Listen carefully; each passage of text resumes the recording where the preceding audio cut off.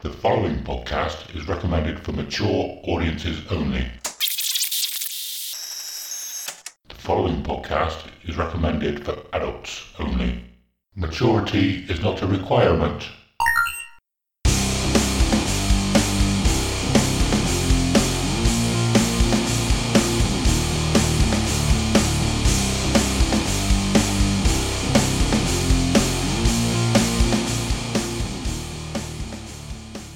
Hello and welcome to episode 4 of Dear Download, a podcast where we get to share our most intimate and treasured memories of Download Festival. We'll talk about each year, the bands we saw, the bands we missed, and everything else noteworthy that happened across the weekend. Also, we'll touch on any news, other festivals, and the music industry, past, present, and future. I'm Adam, and I'm here with Simon. And this week, we have a very special guest with us, Adam Leader. He's the frontman of the band In Search of Sun, who played at Download 2016, and he's here to talk to us about what it's like to play at Download Festival. He's here with us for the whole episode, so we'll have him in all the other sections of the show as well. Simon, how you doing? Yeah, I'm good, man. I'm awesome, as always. What about you, Leader? I'm very well, man. Thank you for having me.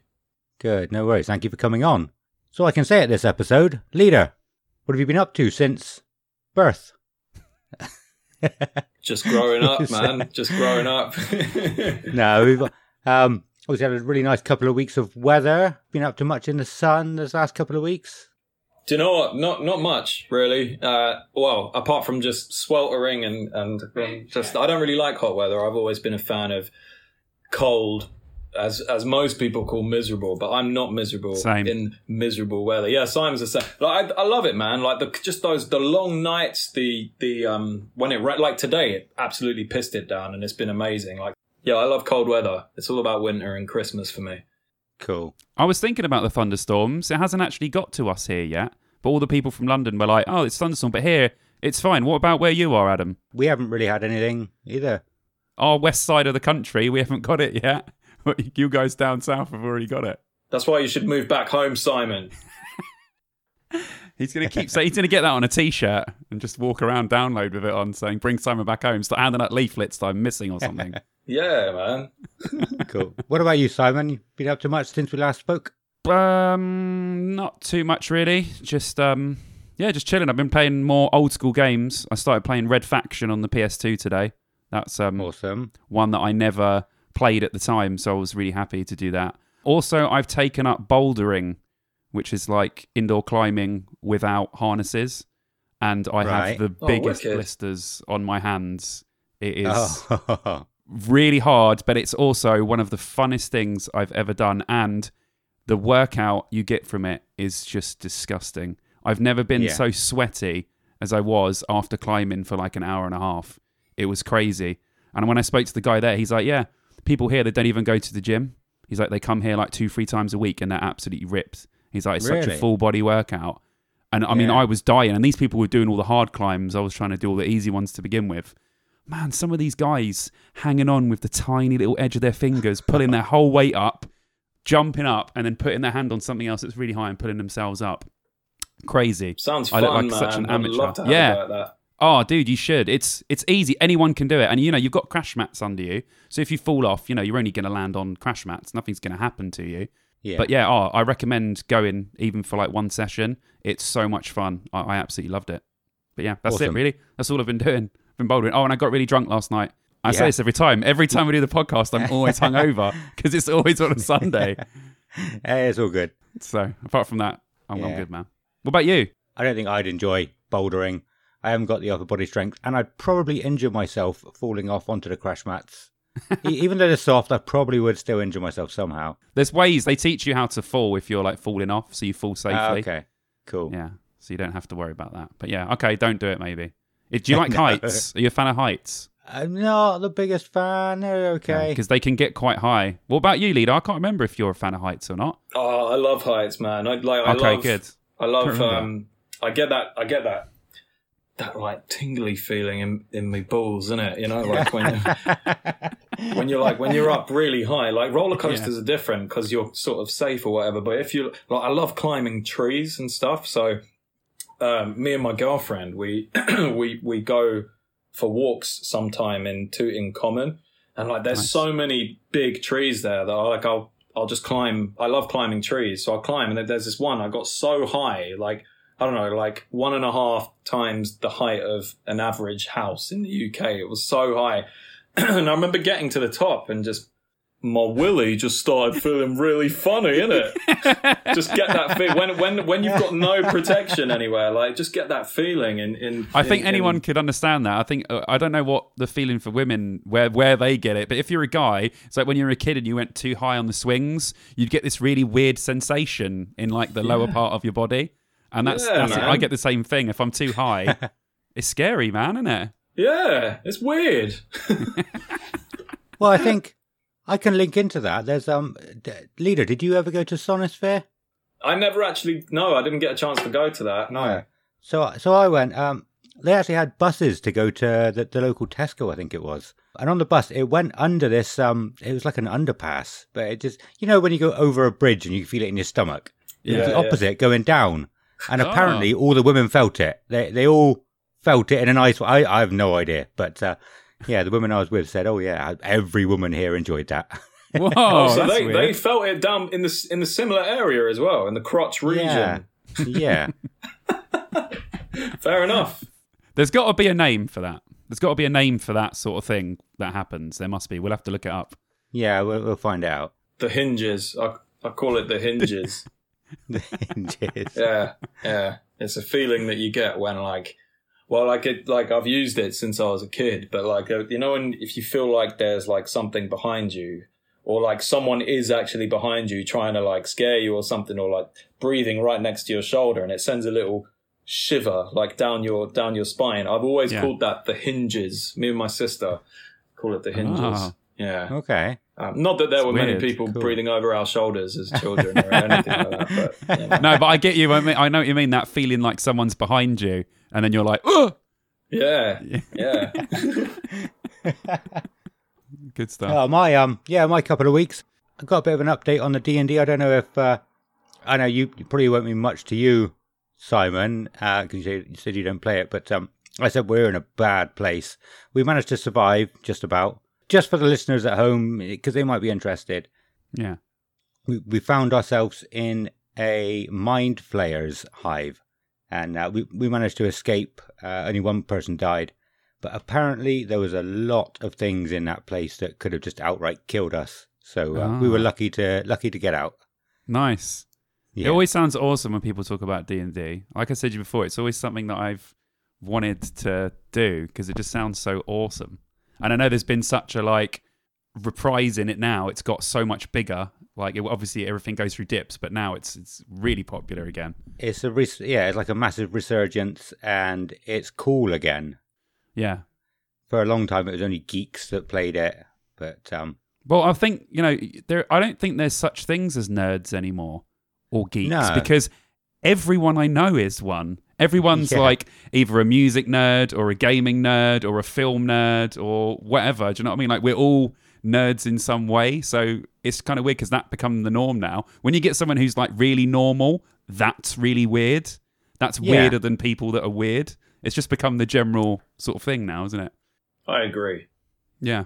I mean, Leader's one of the weirdest people I've ever met in my life. So that's confirmed. But when we're together... We are one weird entity. The weirdness gets way out of hand. We used to make these little movies. He had a video camera, and we used to make these tiny little horror films and comedy skits and stuff. I don't know what the hell we were on, man. We came up with the funniest stuff. I still got them, man. I was watching the other day. So we we made this film. So me, Simon, Simon's brother Adam, or Bondi as we call him. I don't know if you've met him, Adam, but it's another Adam in the. We've talked about him. Get him on. We've talked about him because they both work for Royal Mail. Oh, nice. Yeah, we made this film. An old friend, Eric, we made it at his house once. We used to go over there a lot, and we used to we made these crazy short films. And there was this one film where me and Adam he was like a gangster, and I was this really shit Irishman. for some reason. And like, this was the one I watched the other day, Simon, and we turned up to the house and Simon's in there with a hunchback. He's going, playing his guitar. And he invites us in, and then him and Eric are like these two weird hosts. And there's absolutely just there's no point to the story or anything. Like, it's just, there's just, and we invite them to stay round. It's like a weird hotel. And then we like tuck them into bed really weird. And they're like that, like tucked into the bed. And we're like, oh yeah, 2 of them, we got them. And it just cuts to late at night, and me and Adam are just in bed. And then we're like, oh, it's a bit hot. Let's take the quilt off. And we took it off, and Simon's just in there going, and then it ends. Yeah, see, now that is the definition of weird and weird people. It sounds it, yeah. Speaking of hosts, you also made a film as well, didn't you, Leader? Yeah, I did. It's well, we were sort of, I think before we started recording, we were chatting about YouTube channels briefly, and that was off the back of a YouTube channel. Actually, me and my friend Rich, we made a YouTube channel called Dark Fable Media, and we started releasing weekly content about. It was basically just teaching people. Well, I tread lightly by saying teaching because we didn't take ourselves seriously at all. But it was teaching about like low budget, like indie filmmaking and stuff, and how you can essentially make films with very, very little equipment and lighting and stuff. And we ended up garnering like. Albeit it was a small fan base in the grand scheme of things, but a really dedicated fan base of subscribers of a few thousand. And after trying to go down the normal avenues of film funding, which I guess the norm would be to approach an investor, and the investor will give you, I don't know, whether it's 25 grand, which is what we were looking for, or if it's 25 million, they'll give you the money and then they receive certain, the same way a normal investment works. But because we hadn't had anything to prove to them, because we hadn't done anything in the past, it was really hard to get an investor on board. So we asked our subscribers, who for the better part of a year, we built up this trust or like rapport with them, that they could see that we were good at what we did, even though we were absolute morons on the channel. They could see we were good at what we do. And we asked them if they want to make smaller investments into the film in return for the same thing, which would be a share in the film's profits. And we raised 25 grand that way, and then we shot a full-length feature film and sold it. And it's nuts, and it's cool. Nice. Yeah, so sick. That is awesome. And I assume you made enough money for everybody who invested evened out or made profit from it. Yeah. That's pretty much, man. Like everyone got their money back and then some more. And now since then, it's just been doing the rounds. It was from selling it off the back of selling it to America was how we essentially managed to pay everyone back who invested. And since then, it's come out in the UK, Japan, Germany. Germany is either this month or next month, strangely. And then a couple of other countries as well. Yeah, it's cool, man. So, yeah, it's really cool. I don't know what else. It's just nice. Yeah, just nice. No, that's fucking insane, man. That is cool. That is very cool that you've made your own film and made a profit from it as well. That's awesome. Yeah, man. It's not. I'll tell you what. This guy is literally one of the most hardest working people I know. Oh, at one time he was doing YouTube. He was doing the film. He's doing stuff for the band. This guy does not stop. He can't stay still for 2 minutes. He's got to be doing something, which is always a good thing because, it's good. Your output's out there. Do you know what I mean? You're out there in the movie world. Obviously, the band's sick, so you're in that world as well. And then, I like the way that you can sort of dip your fingers in all the pies and just see, I'll do this. I'll try that as well. I'll do this. And, some of it goes well. Some of it goes bad. But, yeah, it's just nice to have your hands in all of these little bits, man. You're too kind, man. Thank you. I mean, you're scum, but I know that. Yeah, but you're talented. You're talented, scum. So it's fine. Thanks, dude. Moving on to some news. My music enlightenment is currently on hold because I'm pretty sure I'm only going to be listening to Iron Maiden until the 3rd of September. Okay, that's fair enough. Because obviously, yeah, Senjutsu is coming out. Shall I be honest with you? That new single, I did not like it. Really? I did not think it was anything special. Maiden have dropped a new track. Yeah. Yeah. Yeah, they did. So we spoke in the last episode that they put a video out inviting people to Belshazzar's feast, and it was the 15th of July. They released it on YouTube. They premiered it.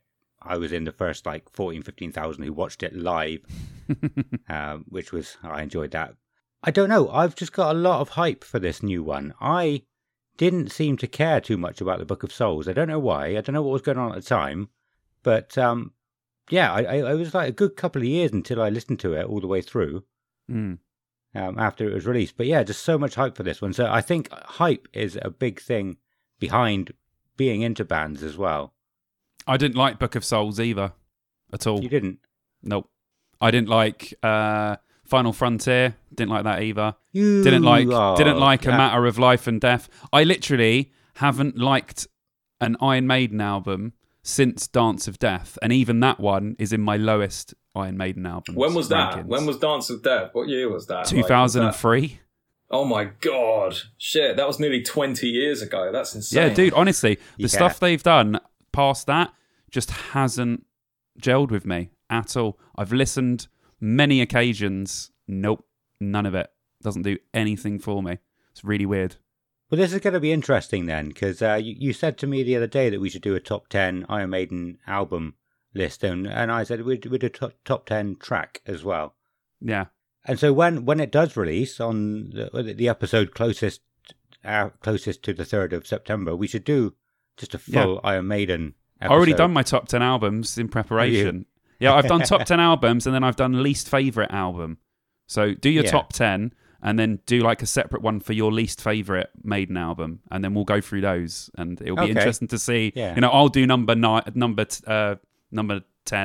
then you do number 10, then I'll do number 9, then you do number, and we'll see how we compare, because they might not match up at all, or we might have. I don't think they will. I don't think that's they will why either. It's going to be interesting. Yeah. Cool. I don't have any other news. Do you have any other news? Nothing. I'm just again, I know I say this every time, but I'm just absolutely buzzing for Bloodstock. Yes. I can't wait. It's getting closer and closer, and whenever they put up it's just like before download, isn't it? When they put up the 3 weeks to go or 4 weeks to go, and you just start, oh yes. So yeah. I'm just buzzing for Bloodstock. I can't wait to go. Can't wait. That's it, really. I don't have any news. It's the news of me being excited. That's the news. Well, if that's all the news, then should we get Ronnie in here and see what he's got to say? Yeah. Bring him in. Have him lead us into this week's main topic. Bring in the Ronnie. Bring in Ronathan.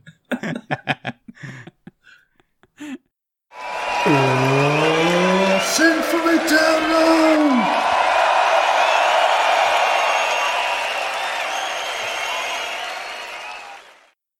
Cool. So as I said earlier, we're chatting to Adam Leader. He's in the band In Search of Sun, who played at Download 2016. I gave a bit of an intro. Do you want to give a bit more, maybe, Simon? Because you obviously known him for many years now. There might have been some bits that I missed. Well, as you said, we're going to speak to Leader about Download, because me and him had been as fans for so many years, and for us to see him on stage, and obviously we'll get his thoughts on this as well, it was absolutely mind-blowing. So you won't believe the amount. He looked like he wanted to cry when he walked on stage. That's how happy he was. So I did cry. See? There you go. But that's it. There's no real intro, man. Let's just ask this guy some questions, man. Let's do it. Cool. Do you want to tell everybody a little bit about yourself, a little bit about the band, sort of the generalization, what kind of music you are, when you started, how long you've been going for, all that sort of stuff? So In Search of Sun was, it's been around for a decade now, essentially, or just over. After I left school, I spent years trying to form a band, and it just for one reason or another, it just never worked out until 2010, where I met Dave, the guitar player from the band, and we started riffing together and stuff. And then in comes Faz, the bass player, and then the rest of them followed. And by 2011, we were a full lineup, played our first show in April of 2011, and since then have just been on this very, very peculiar journey of lots of ups and lots of downs and lots of in-betweens as well. And so that's it. And then, 2 albums under our belt. 2014 was our first album, The World Is Yours. And then 2017 was our second album, Virgin Funk Mother. And now we're in the midst of writing a bunch of new songs ready for a 2022 release. And that's kind of all I can say on that at the moment. But look out, because it's going to be cool. Oh, I like that. I've listened to so many podcasts where they got people on and they've got secrets. So now we've actually got someone on who's got secrets he can't tell us. This guy's got loads of secrets, trust me. He's got loads of them. You're never going to get him out of him. He's like a vault, man. You got to have the keys. You got to have the codes. You got to open it. You got to get in there, man. He ain't going to let it out. The vault of disappointment. That's what I am. So yeah, we might as well start from the start, right at the beginning. How did you get booked? How far in advance did you know? And I don't know if it was through an agent or if you had a manager at the time. But how did you and the rest of the band find out? It's kind of simple, really. First of all, we knew about it for, I'd say, about a good few months before we were allowed to announce it, and that was the hardest part. That was the worst because as soon as I found out, I was like, oh fuck, I get to go back, because in 2010 was my last year, and I remember being there with Simon as usual, going, I just can't do this anymore. I cannot go back to Download unless I'm playing it. It became painful for me to be there just watching bands when as enjoyable as that was. But I was like, I need to be on stage. I need to play it. It's just too hard. I'm essentially just self-harming by being there. So yeah, I didn't do it. And the following year, 2011, I started the band, and then fast forward some boring shit that no one wants to really hear about. We got to play it in 2016. So we got the offer. And at the time we just released, not long before that, the first single off of what would become our second album. So the follow-up album to The World Is Yours, called Virgin Funk Mother, which came out under Spinefarm Records in 2017. So we released the first single at the end of 2015, I think, which was Elevation. And we had Spinefarm keeping a close eye on us at the time. And I think there was just this general buzz, if you want to call it that, around the band within the industry, that then got the attention of certain people at Download. I don't know if it was, Andy copying himself or another promoter. I have no idea, but it got the attention of them. And that's when we got the offer, which was awesome. So it was kind of like all these different things from different areas kind of met. And it's like, this person's talking about them. That person mentioned them to this guy the other day. And then this guy spoke to this girl and she said this to them. And all of a sudden the industry's like, yeah, they're worth putting on. So we got the offer, which was just incredible. And, then we announced it, which was great. And I kind of got to laugh at a few people, purely in the sense of, you said I would never, ever, ever play this. Now look, that was nice. I got to gloat for a moment, which was cool. But yeah, that's essentially how we got it. I guess it was just a mixture of, it was just a case of doing everything we needed to do to be relevant enough or have enough buzz about us within the industry for them to say, yes, it's worthwhile putting these guys on the bill. So yeah. Awesome. I'm not sure when exactly it was I've heard it, but I think I've heard that some bands have to buy their own tickets. They get booked to play, but they still have to buy their own tickets to go. Did you have to buy your own tickets or? No, yeah, we were lucky enough not to. We were okay. We had access to the whole thing, which was awesome for the whole weekend. I might have heard wrong then. Because something that stuck in my head. You came to our campsite and saw us and everything. So you had access to the whole festival because we were at our campsite and then he came over.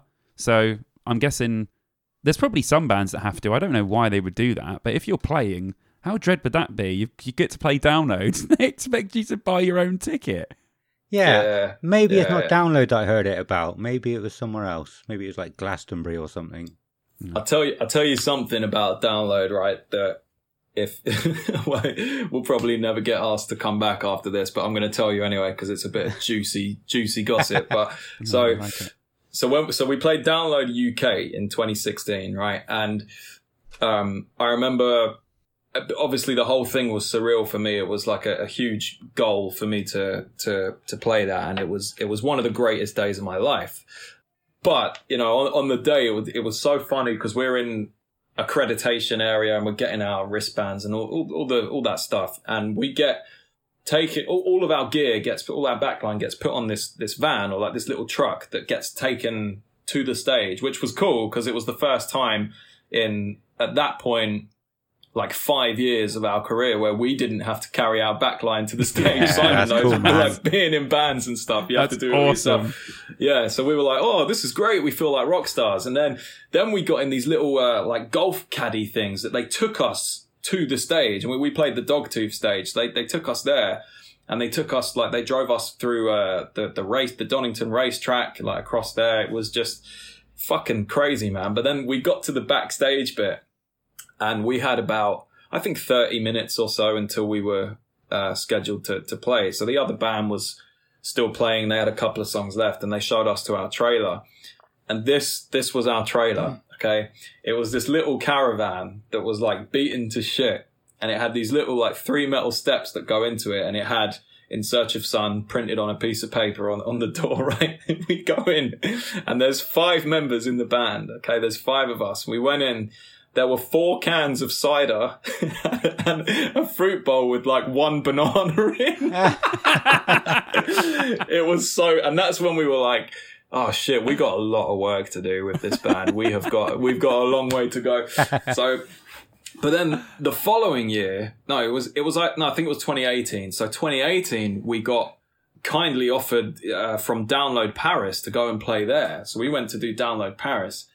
And in there, right, I shit you not, it is 5-star treatment, whether you're a small band like us or you are Dave Grohl, who was there that year, right? Like, it's crazy. Everyone gets the same size tent. All the bands, they're all like in this sort of square shape in this little village thing, like backstage in the artists area. There's a Michelin restaurant that's like just a buffet that anyone and everyone can go into. There's tattoo parlors for all the artists. There's free massages. There's haircuts. There's beer on tap. It was ridiculous. And there's just endless amounts of food, fruit, beer, all these crazy services and stuff. And I just remember laughing because I was like comparing this to Download in the UK. It was just that's like night and day, man. That is like 2 opposite ends of the scale. Yeah, it was. I just found it funny, man. You know, but saying that, Download UK was certainly the best single day of my career. That was just ridiculous. It was really good. So it's not a question I've written down, but so I take it they didn't actually ask if you wanted a rider or anything like that. No, they don't. They don't. Unless you're an important band, they won't ask you what you want. You don't get to. You don't get to choose. Cool. I did look up what day it was you played, but I can't remember now. Was it the Friday? I think it was the Friday. Yeah, Friday. It was. And were you camping there as well? Did you go that year? Did you arrive like on the Wednesday with a lot of other people, or?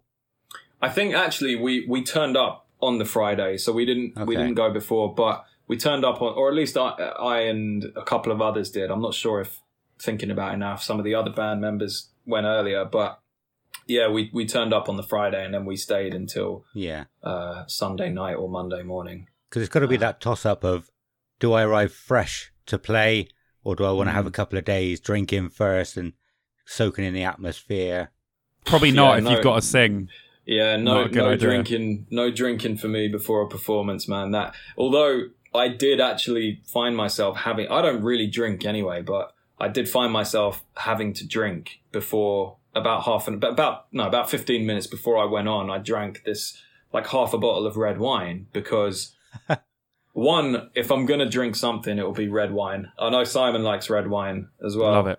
Yeah. But I had flu. I had some sort of flu that year. And I also had horrible hay fever as well. Right. At the same time. So I was fucked, man. And like, I had to perform when I was sick, obviously. So I thought the only thing that's going to maybe help loosen me up a bit is booze. So I had like half a bottle of wine. And I think it maybe it helped a bit. Maybe I wasn't thinking about the fact that I sounded like a dying cat that much after drinking it. But, who knows? Yeah. Well, it's so interesting getting a little bit of insight from you, dude, because obviously it was great being there and seeing you from the stage. It was just so surreal to see, me and you have stood next to each other at Download watching so many bands. And to be at the barrier and then just see you come on. And obviously I know all the rest of the guys in the band for a long, long time as well. It was just so crazy to see you all up there and actually doing it. It was lovely, man. I had the biggest smile on my face the whole time. So did you. You looked so happy. But I was going to say, you had the best thing ever because, well, it's funny that your band name is In Search of Sun because as soon as you started playing, it started raining and it didn't stop the whole weekend. I'm telling you this, right? They're like second track. Oh, that was 2016, wasn't it? Yeah. Yeah, they were into like their second track. Yeah. Right? And this is the thing, right? The tent when they started playing was quite full. It was quite packed, but it wasn't like jam-packed. But then it started raining, and the tent when they were playing was... you could not get any more people in it. It was such a blessing because it just packed out. And I looked back and I was like, this tent is full, literally full of people. Did you notice that on stage, dude? I did. I remember actually. I think it started raining just before we played. I think, and I remember. Oh, was it just before? Oh, okay. I think it was just before because the way I remember it was, so we got backstage and we had to wait and stuff until our slot. So I did my thing and I'm trying to warm up and I drank my wine and all that shit. And all of a sudden it's like, right, your set starts in 2 minutes. You have to start in 2 minutes. So we got onto the stage, and I remember seeing looking out into the audience, and there was like a few hundred people in there, which is a lot of people, but in the grand scheme of things, it looks like there's hardly anyone in there because it was a large it's quite audience a big tent. area. Yeah. And so I remember turning around with my back facing the audience, just warming up quietly, doing some lip bubbles and all that shit that you do before warming up. And I just went into my own little world for a minute or so. And just as we were about to start, I turned back around. And it was pissing down with rain, and the entire tent was full. And I remember, where the fuck did you come from? my bowels just dropped, man. I went, oh fuck! But on the upside, I remember seeing Simon and a couple of other people there in the crowd, and that kind of just took all the fear away. Honestly, I looked at Simon and Donald and Tanya was there, and I was like, I'm happy, man. This is great, man. It's like my friends are out there. This is wicked. So yeah, just sort of anchored you a little bit. It's like they're here. I can do it. Yeah, awesome, man. That must have been such a cool. Yeah, that must have been such a cool. That when they show the cameras on stage and you see what the singer sees. It must just look like a different world. And because we've had such a history with the festival, you must have been feeling about a million emotions at once. Do I cry? Oh, do I break down? Can I even sing? Like, I'm supposed to sing as well. You know what I mean? That's what you must have been thinking. I got to perform. It was just the most surreal thing ever. Like I couldn't tell you what else I felt besides nervous, anxious, happy, sad and scared. Like there were like a million other emotions. It was crazy. Yeah, it was nuts. It was the greatest day ever, man, and it was really nice to see my boy Simon out there in the crowd, isn't it? It was great. It was so surreal, man. I still look back on that day and think, wow, what amazing. Literally, absolutely incredible. And afterwards we had such a good time just hanging out. I remember that night when we were just drinking and fucking around, and we were just like, you were in literally the best mood. I don't think the smile removed from, even though the weather was crap, the smile did not remove from your face the entire time you were there. It was just like ear to ear.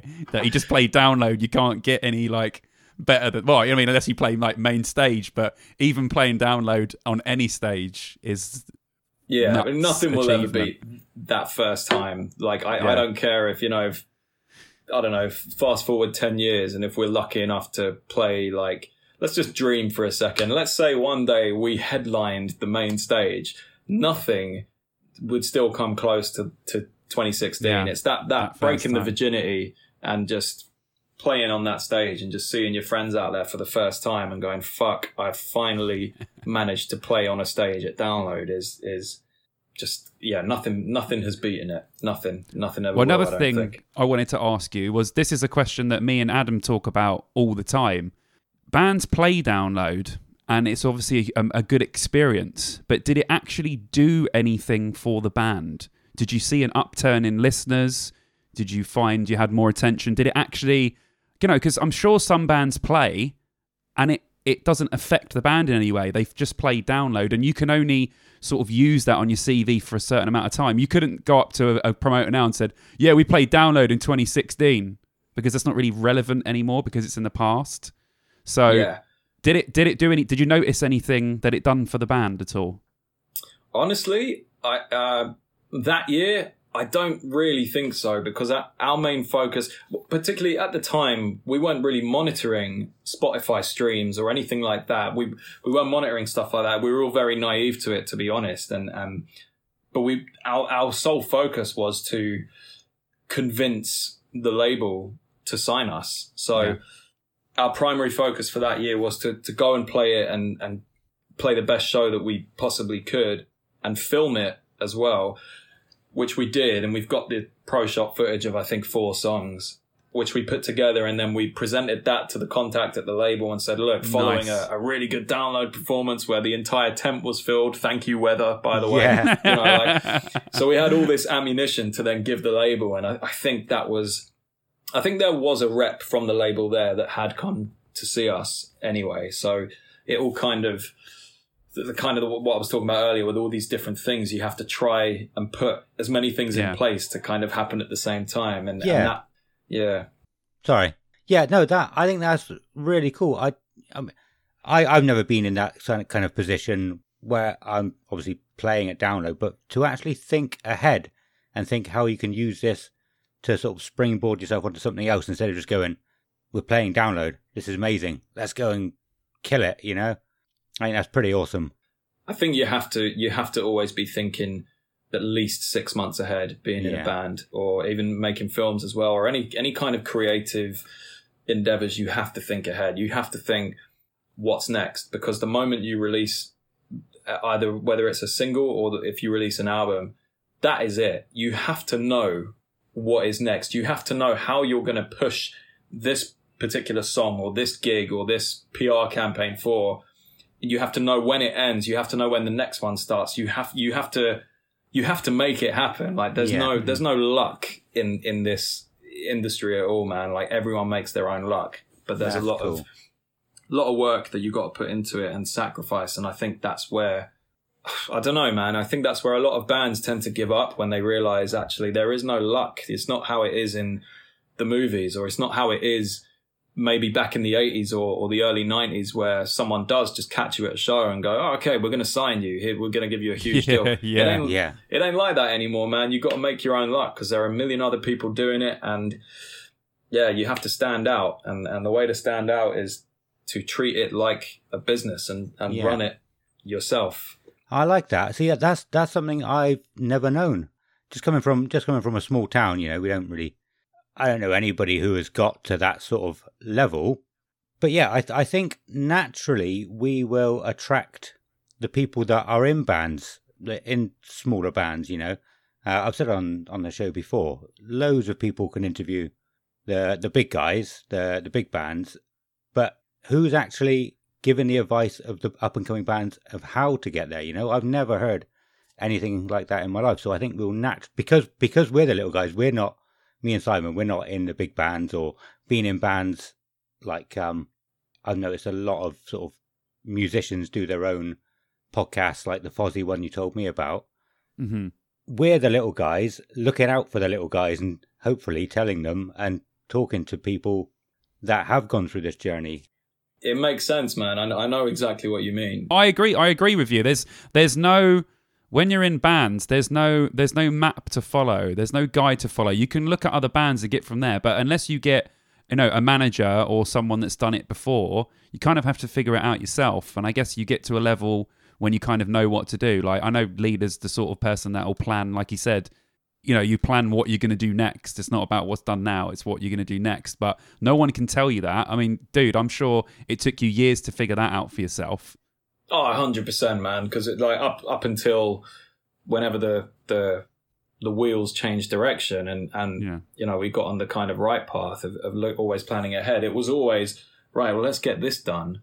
And then let's put everything into releasing this and just think. And, you know, we were young, man. We were, you know, fucking 20, 21-year-old kids, I guess, at the time. You know, it was 10 years ago. So we thought, yeah, we'll get lucky. We might get lucky. But realistically, and I hate to say it, but the music ain't enough. It's not enough with the music. It's about everything else that supports that music. And it's about the people who play that music. And again, I hate to say this because I come from metal, man. You know, I grew up on metal and as Simon knows, but if you're in a metal band and you're just playing standard metal and you're 4 or 5 guys or whatever in, you know, wearing Suicide Silence t-shirts or Slipknot t-shirts, bands we all love, but you just look like the rest of them and you're playing music that seems to just keep getting regurgitated more and more and more nowadays. So there's nothing really you could make. Like, there's so many bands out there that play metal.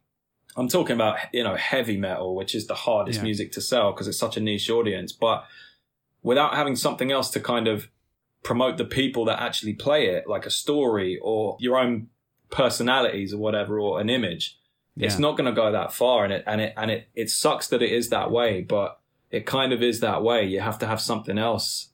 It's kind of like, it's like a brand. You need to make yourself a brand. And that's what it's all about now. You know, if you're doing a YouTube, you know yourself, if you're doing films or anything, you need to like get all of your stuff in one place and have a brand that you can basically sell to people to say, this is us. Yeah, 100%, man. 100%. It has to be the way, man. You have to treat the band that you're in like it is a brand. You know, you have to look at it and go, do I want, like, can I see people wearing this t-shirt, or am I just looking at something that I like, that I think is cool, or I need to think on this as a wider level? And a lot of people, you know, it's okay. They might say, well, we just want to play gigs. We're not looking at it and on a huge grand scheme of things, which is totally fine. But there are so many bands that I've seen that play a show that no one turns up to. And let's face it, we've all done shows like that, and it's fine. And sometimes they're the best shows. I love those shows, but no one turns up to them, and then they'll come home and take to the internet and blame the world for their problems and blame everyone else as to why no one turned up. And it's kind of like, well, you're expecting other people to do you favors. You're expecting luck. You're expecting to play that one amazing show, which you probably did because you're really good, but no one, like, the world doesn't owe anyone a favor. Like, you have to do the work to support it. You have to be always thinking ahead. Well, you've played every type of gig. You know, you've played to a room with no one in, and then you've played to a packed fucking download audience. So you've done it all in between, innit? Half a room, no one in the room, all that stuff. We drove all the way to where was it? I think it was Nottingham. We played this tiny little bar in Nottingham a few years ago, and we literally played to the band that played before us and the sound engineer. That was it. Like, that's all we played to. No one else turned up because we didn't promote it, because at the time it was like, well, it's not our town. You know, the promoter will promote it. No, like, it just doesn't work like that, man. There's this one gig, man, that we played with, I'm not. You don't have to say names.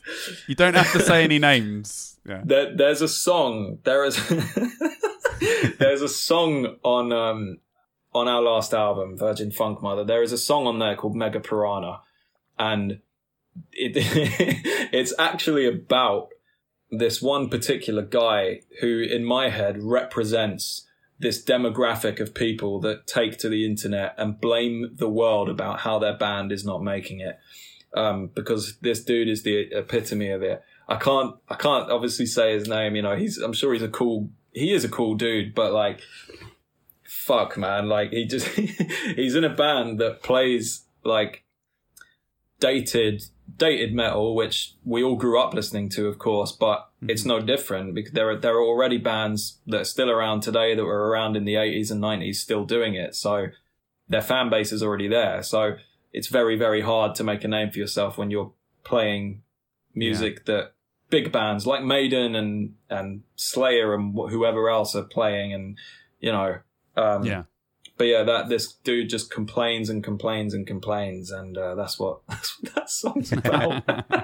Oh, dude, I'm sure you've seen, you've met loads of people on that spectrum, few and far between. It's like people, like you said, people will go on and be like, oh, the promoter didn't promote it or whatever, but like you said, you've got to put the work in to get to these places. Like you made the mistake with that Nottingham show, not doing anything, and obviously you learnt from that, and now you're like, right, we've got to promote the shit out of every show, because there's nothing worse than travelling really far to play to an empty room. It's a waste of... I mean, it's a free practice. That's what I always say. Yeah. Oh, 100%, man. It's always an opportunity to practice. But it's like, I kind of learned that, and I know people say, look, they're a promoter. It's in the word. They need to promote. But kind of looking at it now from looking in from an outside perspective, like, well, actually, they booked our band to play. They gave us an opportunity. But they gave an opportunity to a band that cannot sell out venues. And that was us. Like, we couldn't sell venues out, especially in places like Nottingham or Bristol or places where we weren't from. Yeah. So actually, they've given us an opportunity, and there's not really much else they can do, because they're not booking Bring Me the Horizon. They're not booking Slayer. They're not booking Muse. They're booking some unknown band and saying, you get to headline, but you're going to have to sell some tickets, So yeah. It's a tough game, man. It's tough. I've got a few questions coming off of that, actually. We're obviously gone off of Download Festival a little bit, but sorry, that's my fault. No, that's fine. I was planning on talking about all this stuff if we had time anyway, so it's good. Many years ago, the way to do things would be to just get in a van and tour as much as you can, Some bands were touring on their own money, off their own back for like 10, 15 or so years. And then it got to a point where you had to guarantee your own fans, or guarantee a certain amount of tickets to sell if people would book you. And like you said, it's so hard to be booked in any venue at that point, because there's no way you can guarantee ticket sales. The whole pay-to-play scheme. Yeah. So what is the industry like at the moment? How exactly can you get gigs around the country? I assume you would know the answer. You might not, but can you go into a little bit about that at all? I think from experience, man, it's like you have to hustle. You have to make yourself known to promoters. You have to make yourself known to other bands and build relationships with people. And then when the time comes, you can say, "Oh, hey, you guys are going out on tour. How would you feel about us coming out to join you on that leg of the tour, or could we just support you at the London show, because we could sell 50 or 100 tickets or whatever for our hometown." And it's all about hustling, man. But we've also been in a position where a promoter will say, where was it? The Barfly that used to be in Chalk Farm or Camden, whatever you want to call it. We got booked for the Barfly on the basis that we sold, I think it started as 50 tickets. We had to sell 50 tickets.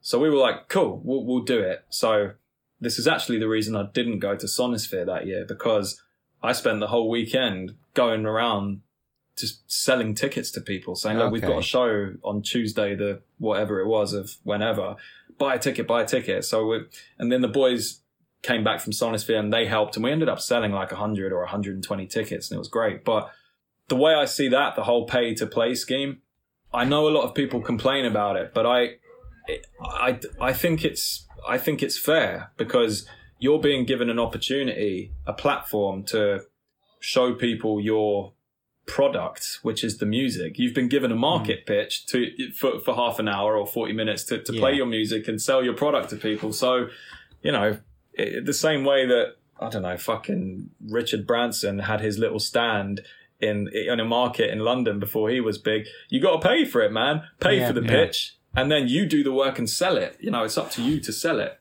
Yeah. That's kind of how I've seen that. I think it still works like that now in certain places. And obviously you do get the opportunity to, if you've got that kind of money, to buy on to tours with bigger bands and stuff. But yeah, I just think it's about who you know, or making yourself known to other people and creating those opportunities for yourself. And if you have to pay to do it, so be it. You know, if Yeah. put the work in to make your money back that you've paid to play the show. Yeah.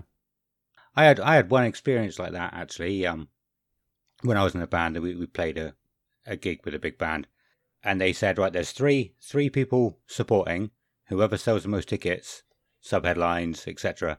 And so I said to the guys, well, why don't we put £20 in each and sell tickets £2 cheaper than everybody else? And it almost worked because we didn't have many fans at that point, but we only sold about 10 less than the next. We were still bottom of the bottom, but we hadn't been going for very long. But yeah, it almost worked. How, when you say almost, what do you mean? Like you almost sold them all? Oh no, so like I said, we were like about 10 tickets lower than the next person, but they'd been going a lot longer. They had a lot bigger fan base than us. So yeah, it almost worked as in like a lot of people bought from us that probably wouldn't have. Yeah. But I like it though, man. Like it's cool. You got to find ways to do it. Yeah. It's Yeah. yeah. I did. I remember you, Leader. You sold me one of those tickets. I went. Yeah. I remember it, dude. That weekend. I went to London, and he made me go with him, and me and him were going around London just dropping tickets off to people. Yeah, awesome. He took me to like all these random places in London. He's like, "Oh well, yeah, well come with me for the day. I got to drop these tickets." So we went to London, and it was just me and him going around, and him dropping tickets off at these random people's houses. He really worked his arse off for that one. You got to do what you got to do. And then half the people that turned up were like, you know, they were like 50 years old and didn't listen to metal, and they're like, why am I here? They've just done their friend Adam a favor by just buying a ticket and turning up. But it worked, and then that increased the perception of the promoter by going, oh, okay, well this band have sold a lot. I might book him next time then. That'd be cool. And then maybe next time they won't have to pay to play or whatever. I'll just book them because I know that they've got a guaranteed audience that will come. Has the Barfly closed now? Yeah, man. Do you know what? Remember when it was. That was on my list of places I've always wanted to play, so now I'll never get to play there. Yeah. Yeah, it was such a good venue, man. I know. It was wicked. Same with the Astoria. I wish Lord, I'd got a chance to play that, man. That was my favourite London venue. That and Hammersmith Apollo, they're my two favourites. But Astoria was the one. I was gutted. And they're like, oh, yeah, we've got to make room for the 2012 Olympic tunnels underneath. So they knocked down a fucking legendary venue to do it. I was disgusted. It was horrible.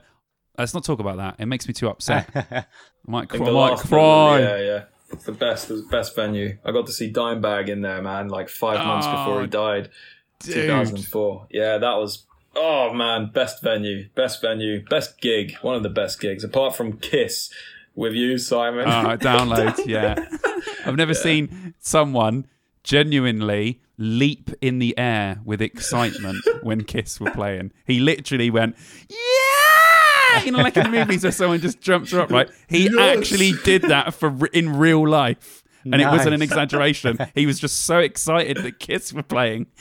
What was that, 2008?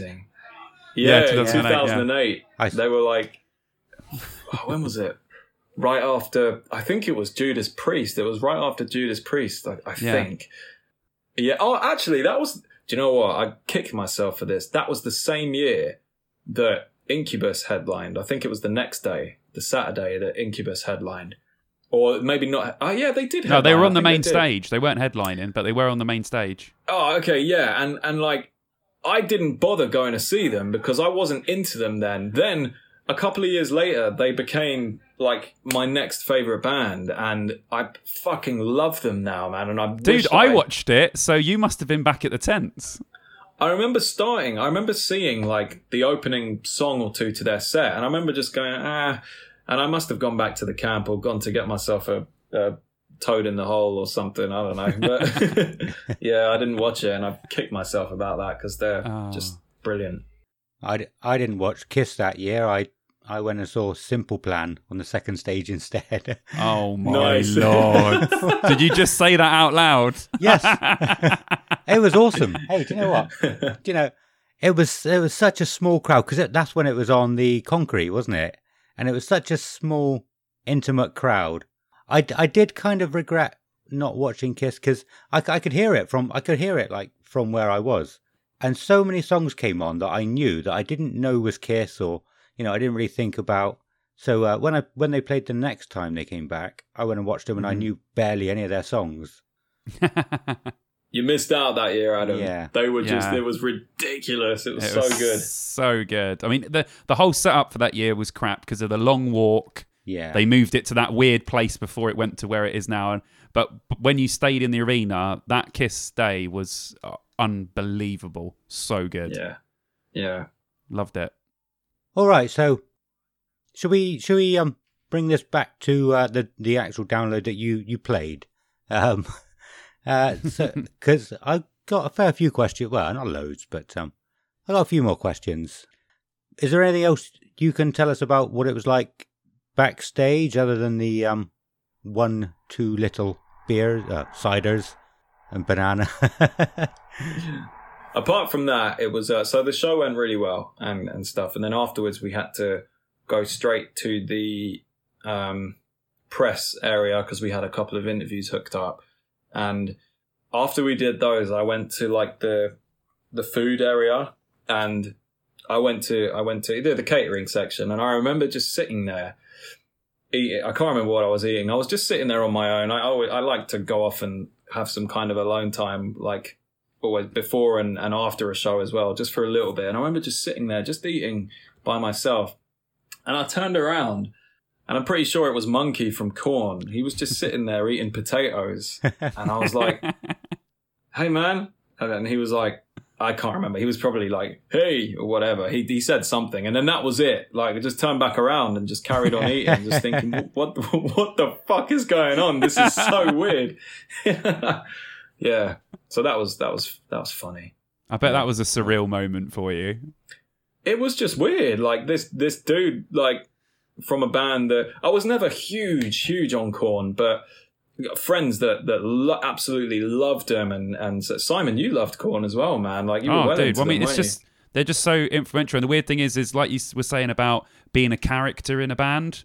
All of the members of that band you can pick out as individuals because they've all got character, which is why they sell to so many people. So you seeing him it's crazy. How many years have you seen him in Kerrang or seen the music videos or whatever, and then before you know it, you're just eating. He's just there eating potatoes. Yeah, it was just the weirdest thing. I'll tell you what. Actually, Jonathan Davis is like we played a show with him like a few years later.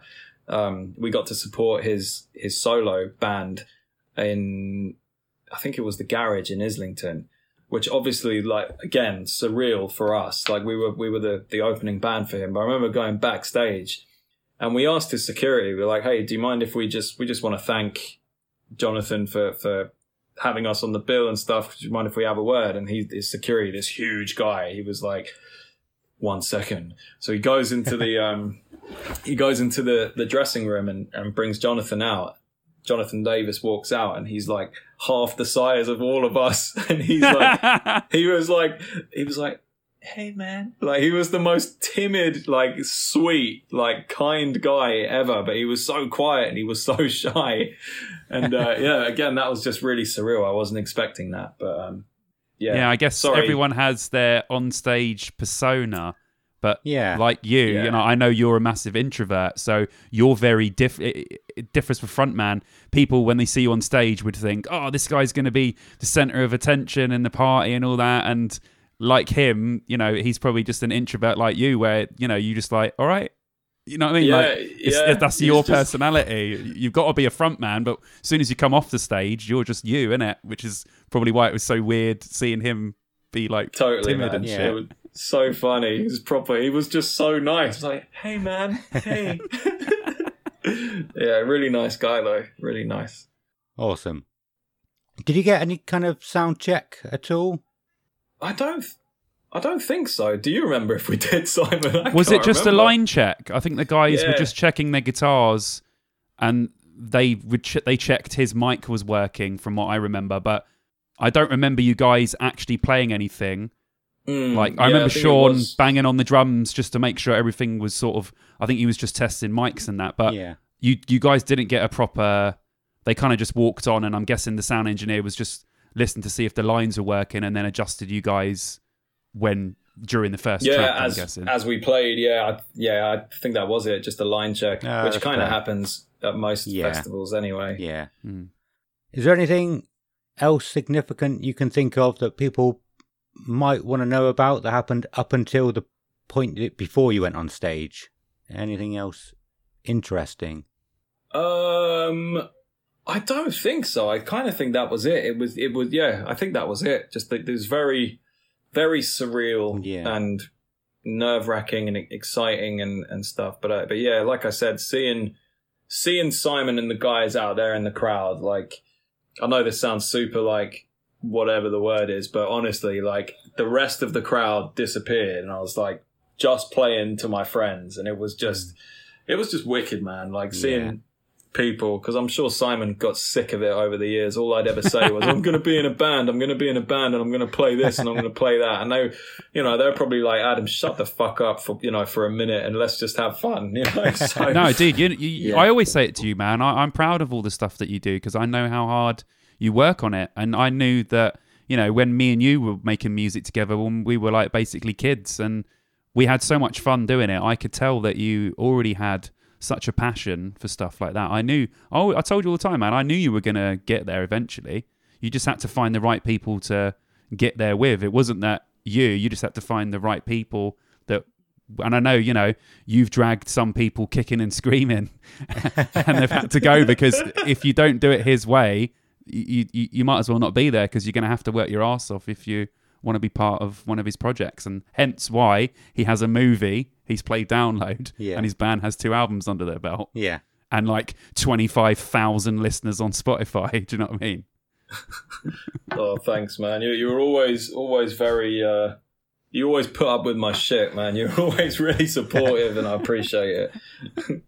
But we both, you and me both. We always encourage each other. We have done for everything, The me doing the music thing hasn't gone the same way as Leader, for the main reason as I haven't found the right people, and I haven't worked my arse off like he has. Yeah. It's as simple as that. And he's always supportive of everything I do. My band, Escape Code Before, we supported In Search of Sun a couple of times. We played some gigs, man. We had a fantastic time. He was always thinking of me when I was in a band as well. He's always like, oh, do you want to play this show? Do you want to do this, do that? So it's good. He gets supported, but he also supports his friends and other people as well. So awesome. Well, the last question I had, which again you've spoken about a little bit already, was, okay, so you're on stage. Tell us all about that. What was it like? Like I said, you've spoken a little bit. Anything else you can add on top of what you've already said? Did you have like shaky legs or anything? Were you like shaking, or were you nervous, or like, what was running? Did you have loads of? I'm guessing your adrenaline was probably through the roof. Yeah, the whole thing just sort of went, and it was over. But thinking back to it, the more I think back to it, the more I remember specific like journeys that I made across the stage, or certain gestures I made to the sound guy, like, turn me up. The more I think about it, the more I remember stuff from it. But at the time it just felt, I don't know, it's weird. I had this this sense of lightness to me, and I had these butterflies the whole time, obviously, and seeing Simon and the guys out in the crowd, I felt more confident, but I still had those butterflies, and I sort of felt like I was like just floating, but using my legs to kind of, it was a really, really strange, feeling, that, and even afterwards, I have to say it, because it really meant the world to me. Like, after that, I didn't think things could get better, but like, I remember it was when I was taking that time, I think it was after the potatoes incident. Like, I remember going to the car park, and I remember just going, like, kind of just trying to process what had just happened. And I was like, this is it. I was so happy, obviously. Just walking around having a cigarette as well. I remember just going, wow, this is nuts. After the potatoes incident, I was walking around in the car park, and I got a random phone call, and it was from a very old friend of mine that I went to school with, and she basically called to say like how proud she was of me, because she was obviously there in school when all I'd ever do was talk about I want to play Download. I want to be doing festivals. I want to be in a band. I want to do this. And I pissed everyone off and chewed all their ears off all the time with it. And it was really nice. And that kind of put the icing on the cake. Because like for someone that kind of knows how long this really goes back, and like for it to be a dream to go, hey, I'm calling from 2003. I just want to let you know that I'm really proud of you because I remember how much you wanted it. So it was just amazing, man. It was wicked. And yeah, I love my friends. Yeah. I love my friends. Yeah. Awesome. But yeah, that was all of my questions. Did you have any more, Simon? No, that was it, really. I think we've got loads of good stuff there, dude. You went into a lot of good detail about stuff. So yeah. That's grand. Cool. Plenty there. Are we going to campsite fuckery it up?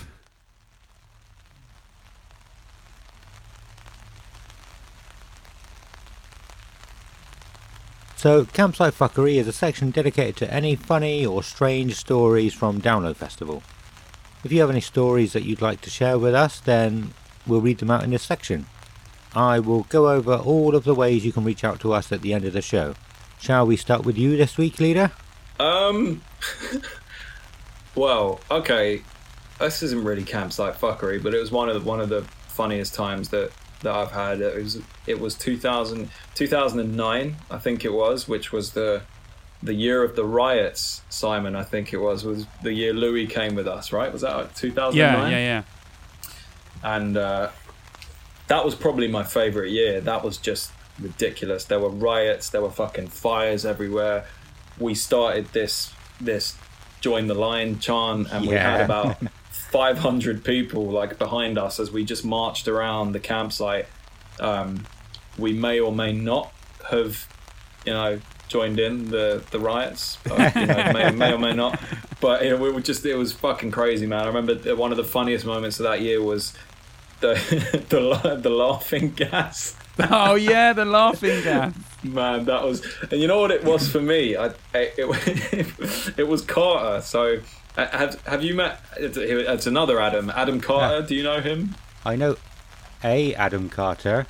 You don't know this Adam Carter. Okay. So another one. So like Simon's friend Adam Carter, and like he used to hang around with all of us when Simon lived back in London a while back, and he was also there that year. He'd come with us every year, and we were all taking this laughing gas, and I remember turning around, and Carter just his laugh is funny anyway, because it's sort of like a but like on the gas, like he took the gas and just started going and I just fucking lost it, man.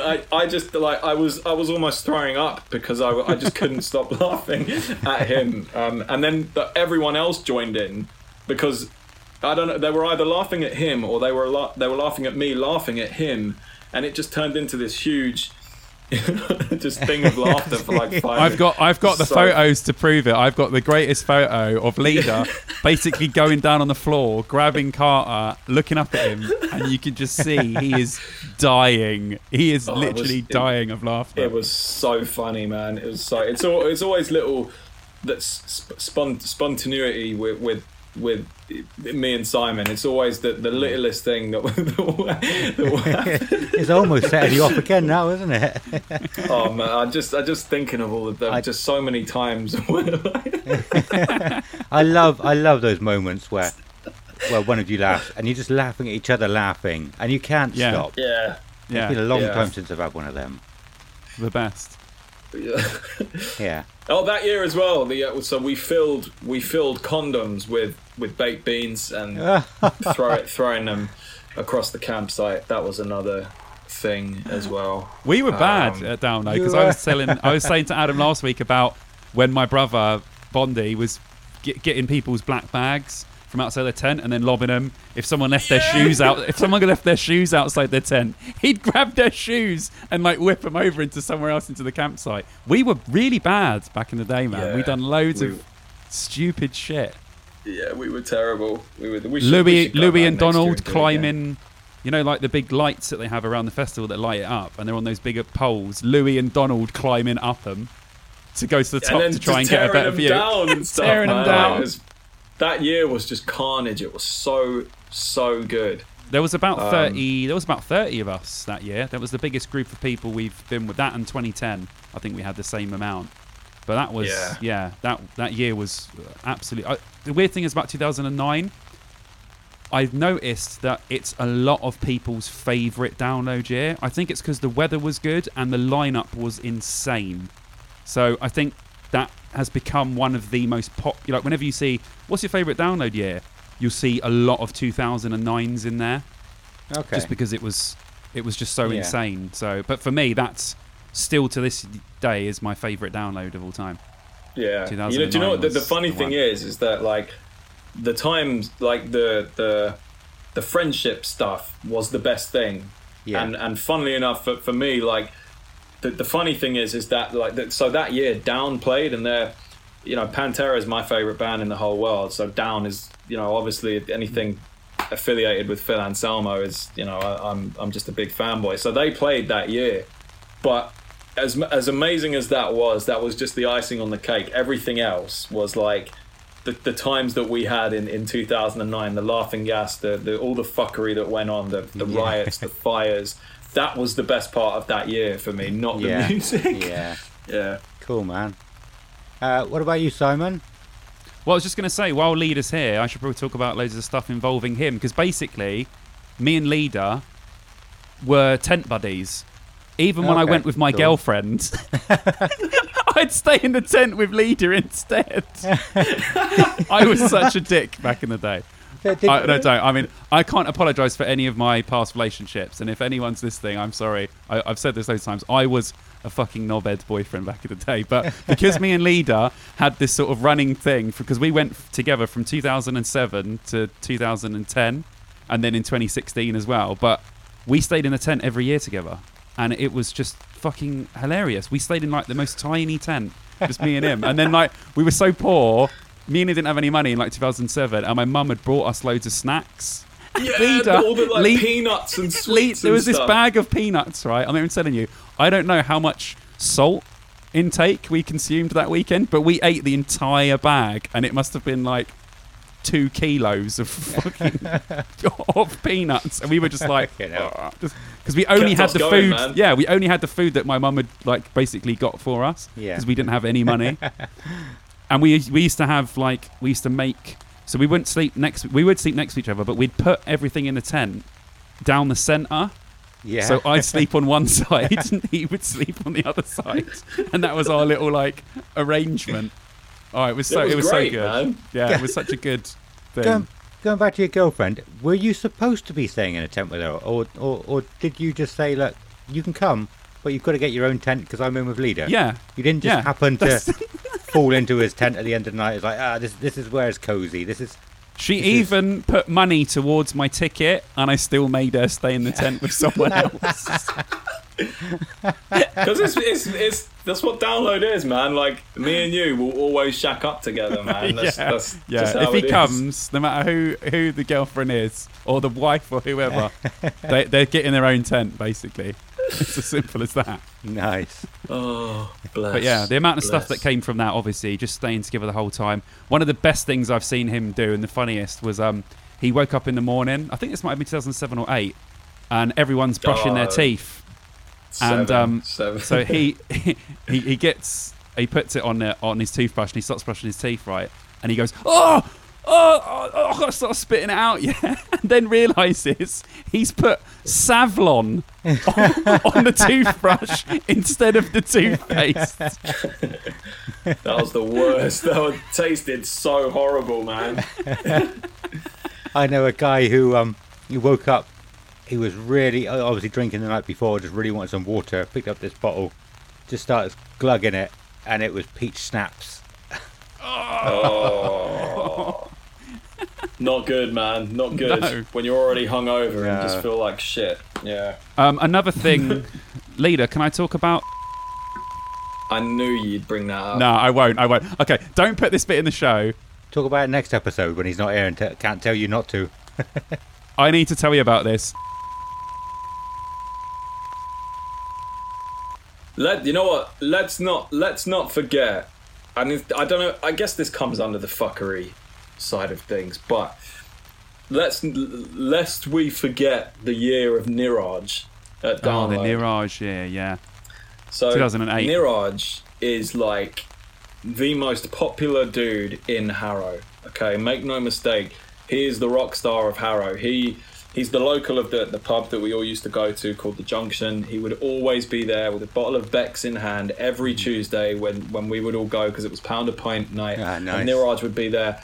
He's just this dude that he always trying to start a band and be in a band and stuff. And like he knows he's a little bit autistic, so like he knows every lyric to every song and every album by every single metal band in the world. Like he knows crazy. he outdoes us on like our knowledge because that's just his thing, right? And like he's the nicest dude ever. But there was one year where he came to Download with us. Oh, it was great. There was this girl that came along called Becky, I think, the redhead. I think her name was Becky. Or Becky, something like that, yeah. Becca, something like that. And she got so drunk that year, and that there was one night where she was like coming on to Niraj, and do you remember, Simon? She was like he was sitting in the chair, and she came and sat on him. I remember.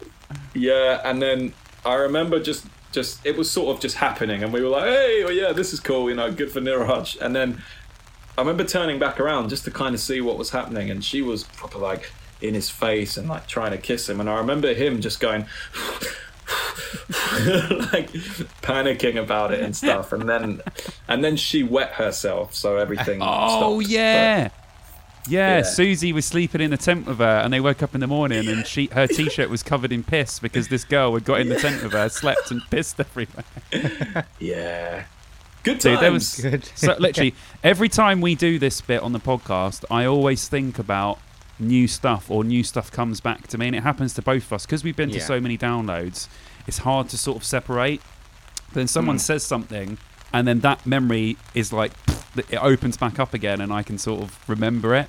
So yeah, there's going to be so much stuff that I won't even be able to think of now, but in like 6 weeks' time, I'll think about all these things that I nearly it just randomly comes back, doesn't it? Yeah.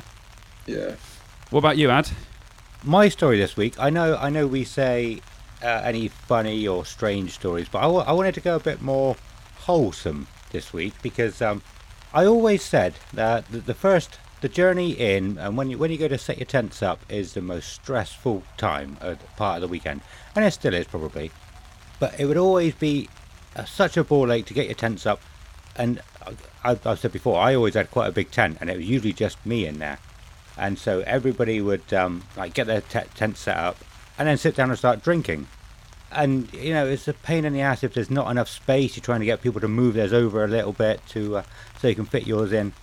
Until one year, a guy I know called Sam Speary, he set his tent up and then started helping other people set their tents up, and it was just that sudden realization, like, why have people not been doing this? Why have I not been doing that? So it just I have so much respect for him. He probably isn't going to listen to this, but some people who know him might. But yeah, this was probably around 2009, something like that, and it was just like, such a nice thing that he did. And so I started doing it after. It's like, even if I didn't get my tent set up, I would start helping other people set theirs up as well, because it was like, why shouldn't you? I just used to get so pissed off with people who just sat there drinking. And we had a couple people one year who were just taking the piss out of you, like going, "Oh, what are you doing? That's not how you meant to do it." And it pissed me right off, those guys. But yeah, it's so stressful. And it's like, it doesn't have to be stressful. You can help other people out. Do you know what? That goes into a good segue, because you say about helping people set their tents up. One of my best friends in the entire world, Laura, I met her at Download. And the reason why we met is because me and my sister asked her and her mate if they needed a hand putting their tent up. Yeah. And awesome. I've known her now since 2006, and she's the reason why I got to move to Cheltenham. So okay, it's kind of weird that so you didn't know happened before Download. No, literally, these two girls. Yeah. We didn't know them. They looked like they were struggling with their tent. So me and my sister, like we said, we were just standing there drinking. I went to her. They're not having a good time with this. They're not getting it. We watched them for about 10-15 minutes, and they really weren't getting any further. So we walked up and I was like, all right, girls, do you need a hand by any chance? And they said, yeah. And then after that, we started drinking together. And then I've known her for like 16 years now. Yeah, nice. So that you can get good things from helping other people, you know? Yeah. They were the best, man. The Gloucestershire girls, we called them, didn't we? Girls, yeah. Every summer, like they for a couple of years, they would come down to London and stuff whenever Eric had a free house, man, and Laura would come down, and it was just wicked. Come to download. So yeah, it's good to make. You can make good friends that way. But I agree with what you're saying. Yeah, you shouldn't just sit there, especially mug someone off while they're struggling to put the tent up. You could say, do you need a hand? I can hold that for you. You don't just go, haha. That's not how you do it. Yeah. No, I didn't see that guy around for years. I've seen him quite a bit now for the last probably 3-4 months. But yeah, that was like over 10 years ago as well. It was crazy. Be funny if he worked in a tent shop now, wouldn't it? But yeah, no, I was going to ask, because like we always had a big group. You said you had usually had a big group. You had like 30 of you one year. Did you ever get that to start with, where people just set their own tent up and say, I'm done, I'm going to start drinking? No. Yeah, I think that's what most people did, really. Yeah. I can believe it. Like you said, it's stressful because you want to get in, you want to make sure you get the space. But the problem with our group was there was so many of us and so many tents. Yeah. We had to like rush in to get the biggest and space because we all wanted to be together. Yeah, and you have somebody who picks the area and you're like, this is not big enough for all of us, or it's only just big enough, you know. And like I said, you have to get people to move around a little bit, and they just sat there drinking. It's like, I don't really care. Yeah. That was the anxiety. That was the most stressful part. The anxiety of going up on the Wednesday and being like, shit, we've got to get there early enough so we can go to Blue, because it's all about Blue Camp. We've got to go to Blue Camp. We've got to get the biggest spot. We've got to be near a burger stand. We've got to be near the entrance so that we can get to the arena. Like, that was the most anxiety-inducing part. But yeah, generally, like, I don't think many people really had problems with setting up in our group. But we mainly just, everyone kind of set up and, started drinking. There was the one year we didn't get into Blue was 2010. And 2007, man, that was Orange Camp. Do you remember? Orange Camp, yeah. Yeah. And the reason why I remember that so distinctly is, ironically, the set down on the Monday morning when everyone was packing their tents away, because most tents didn't come back, and there was one tent that James, this guy that came with us, James, he shat in the tent. And I can't remember whose tent it was, but he shat in the tent, and then he or someone jumped on the tent and collapsed it, and probably got feces on them in the process. Yeah, we good do times, not sound this doing this does not shed us in any good light at all. We were literally like, but I'll tell you what, do you know why? Because we went there to just forget everything. It was like, mob rules. It was like being in a place that's not inside real life. We could just go there and we would do literally whatever the fuck we wanted. We just didn't Anything care. Goes. We would just, you know what I mean? Like, it didn't matter to us. We were together. We were a big group of people. No one's going to say anything to us. So we're just going to fuck with everything. Yep. Cool. We have had our first story from a listener. Yes, awesome. Yeah, so from a guy I know, actually, Sean Sutton. He didn't send it in as such saying this should be on Campsite Fuckery, but it is an old story that I was involved in, so I thought I'm just going to add it to Campsite Fuckery. He said, I had so many good times at the campsite.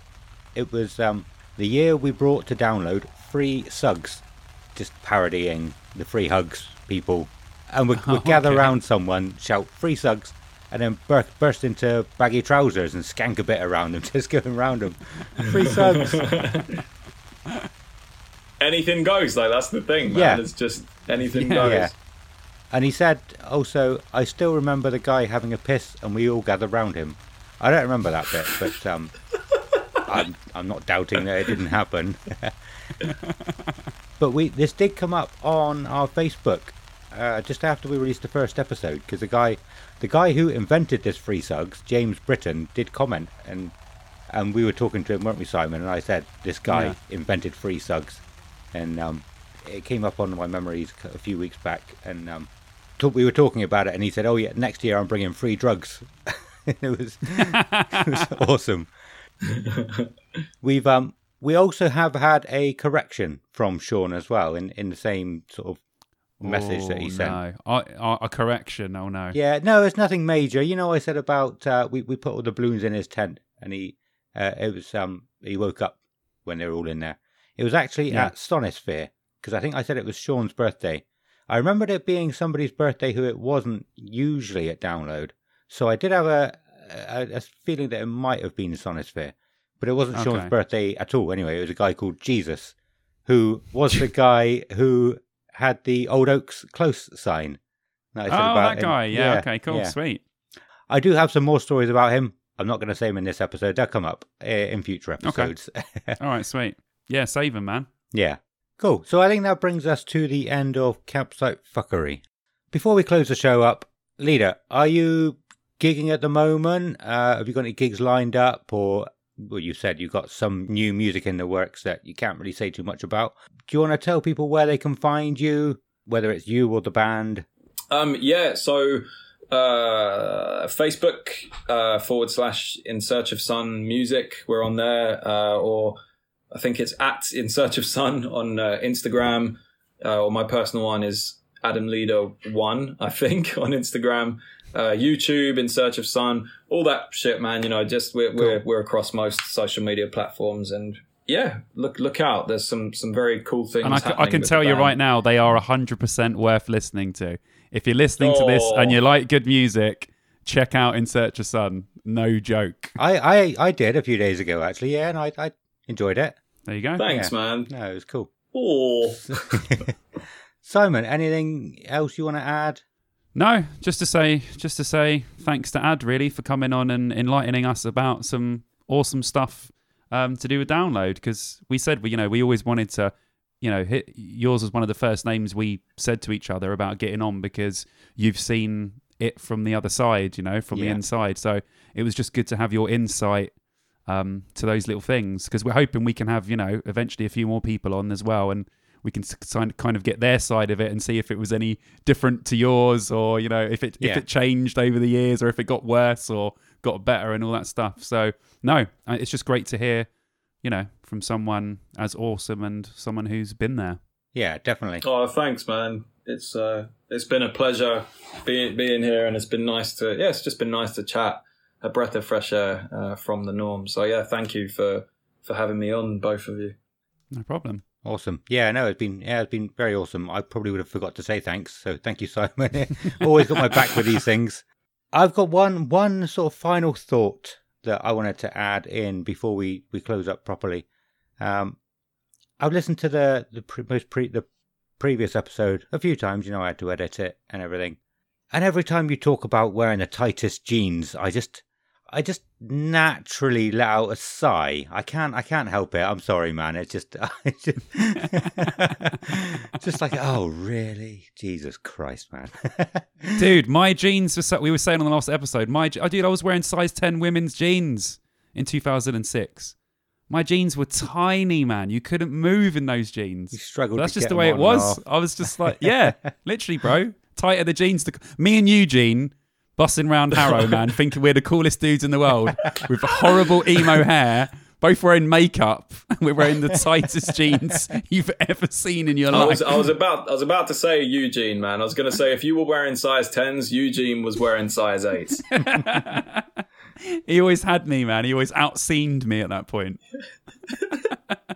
Oh my God. He was like the scene kid with the chest piece and the tight jeans and everything. Oh God. I got a random text from him the other day, actually. Oh, nice. Was he asking you to wear tight jeans? He was asking, I think he was having a drink with Faz. So Faz is our bass player, Adam. So Eugene was having a drink with him, and he just sent me a picture saying Faz, and Eugene said, Faz has agreed to do like an Unscarred True Hatred reunion show. Those are our two early bands when we were like just first starting. So. Awesome. Amazing. Oh, yeah. Cool. Let's close it up there. I just want to thank everybody for listening. Thank you for coming on, Leader. I want to thank Sean Sutton for reaching out with some stories and corrections for this episode, well, from the last episode. And a huge thank you to Adam Leader for coming on to chat to us. Next week, we'll be talking about Bloodstock Open Air Festival. Ooh, baby! Yeah, you've already said, haven't you? You got tickets for that. We'll also be having a couple more guests on who have played Bloodstock, so it would be nice to lead from what it's like to play Download to what it's like to play Bloodstock, so that should be cool. And yeah, we should have a bit of a chat with them, which I am super excited about. And Simon and I will be going... Not and I. Why would I put and I? I'm not going to be going to it. Fucking dickhead. Are you coming? No, I'm not going. Obviously, yeah, Simon will be going to it. So we'll be going over the festival, the lineup, anything else to do with Bloodstock, really. I can't wait. Buzzing, mate. Yeah, awesome. Buzzing. Did I even say? I didn't even say what the band were. So yeah, they're actually a couple of friends of mine from the band Death by Kai, who played not last year, the most recent Bloodstock. Would have been 2019. 2019. Probably? Yeah. If you want to reach out to us about anything you've heard on this episode, whether it's stories from Campsite Fuckery, anything we've missed out from a particular topic, any corrections, feedback, or even suggestions for topics that you want to hear about, here are the places you can find us. We're on Facebook as Dear Download Podcast, Twitter as the same, Dear Download Podcast. We're actually on Instagram. I put us on Instagram a couple of days ago now, didn't I? Yeah. So yeah, you come and find us on there with the same, Dear Download Podcast. For some reason, you can't put capitals. I don't like that. And for some reason, you have to have underscores instead of spaces, yeah. But yeah, you can't. I know you can't have a space, but I didn't know you couldn't have capital letters. Yeah. I don't understand it. I don't like it. It's horrible. You can email us at deardownload2003, that's 2003, at gmail.com. And we're obviously still growing. There's a couple of things that you can do to help us out. Telling your friends is by far the best thing that you can do for us or any other podcast. And liking, sharing, and interacting with us on social media does so much. It really helps out immensely. And a huge thank you to those of you who have done it already. I know I've asked this about 3 minutes ago, but any final thoughts from either of you guys? Never, ever, ever believe someone when they tell you that shaving your pubic hair will rid you of crab infestation. Okay? And also, I'm going to start a new podcast called Dear Upload, and it's going to be about Upload Festival, which is essentially a campsite in the Cretaceous period where basically all footage from Download Festival is uploaded to a giant screen surrounded by diplodocus and pterodactyls. And Simon is the sound guy. And that's it, man. That's it. Final thought of the day. That was oddly specific. Have you been thinking about that? Very good. It doesn't sound like that just came to you in the middle of the... Trust me, you don't know the things that go through this guy's mind. It came to my head about a minute ago, and I just thought I need to say that. Just thought it'd be really funny. But yeah, upload. Cool. Now, that was a suggestion for the name of this podcast, actually, from a neighbour. Just because of the irony of it. Are they a dinosaur? No, he's not. It's a pterodactyl. It's always flying over the house. Simon, you normally have something good that I've missed out at this point. Anything else you want to say before we go? No, it's been great. Well done. You're a good host. Excellent, thank you. And it's been fantastic having Leader on. You know, a bit of banter as well. And we always go off on tangents, and Leader's helped us with our tangents this time. So that's all good. But no, it's all great, man. It's all good. Yeah. We started off really quickly. We got to the main subject really quickly. I thought this was going to be a much shorter episode than normal. We're at almost 2 hours again. But it's fine. It's been good. It's been really good. Thank you again. No problem. I'm going to have a sandwich, actually, and I'm going to have a sandwich now. Cool. Let's all have a sandwich. Everyone have a sandwich.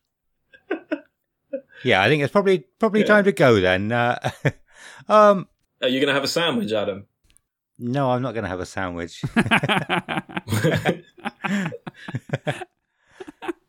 Okay, I will. Simon, I forgot to ask you, where can people find you? Fonzie_Simon on Instagram. And they can find me on YouTube as Simon Bond. I will be doing some Bloodstock stuff and a Bloodstock vlog as well. So awesome. We'll let everyone know when all that stuff happens. Yeah. And of course, anything that's been said, I will link up in the show notes anyway. So that's bye-bye from Adam. Much love, guys. Bye-bye from Simon. This is weird doing 3. Goodbye, all. And bye-bye from me. Goodbye.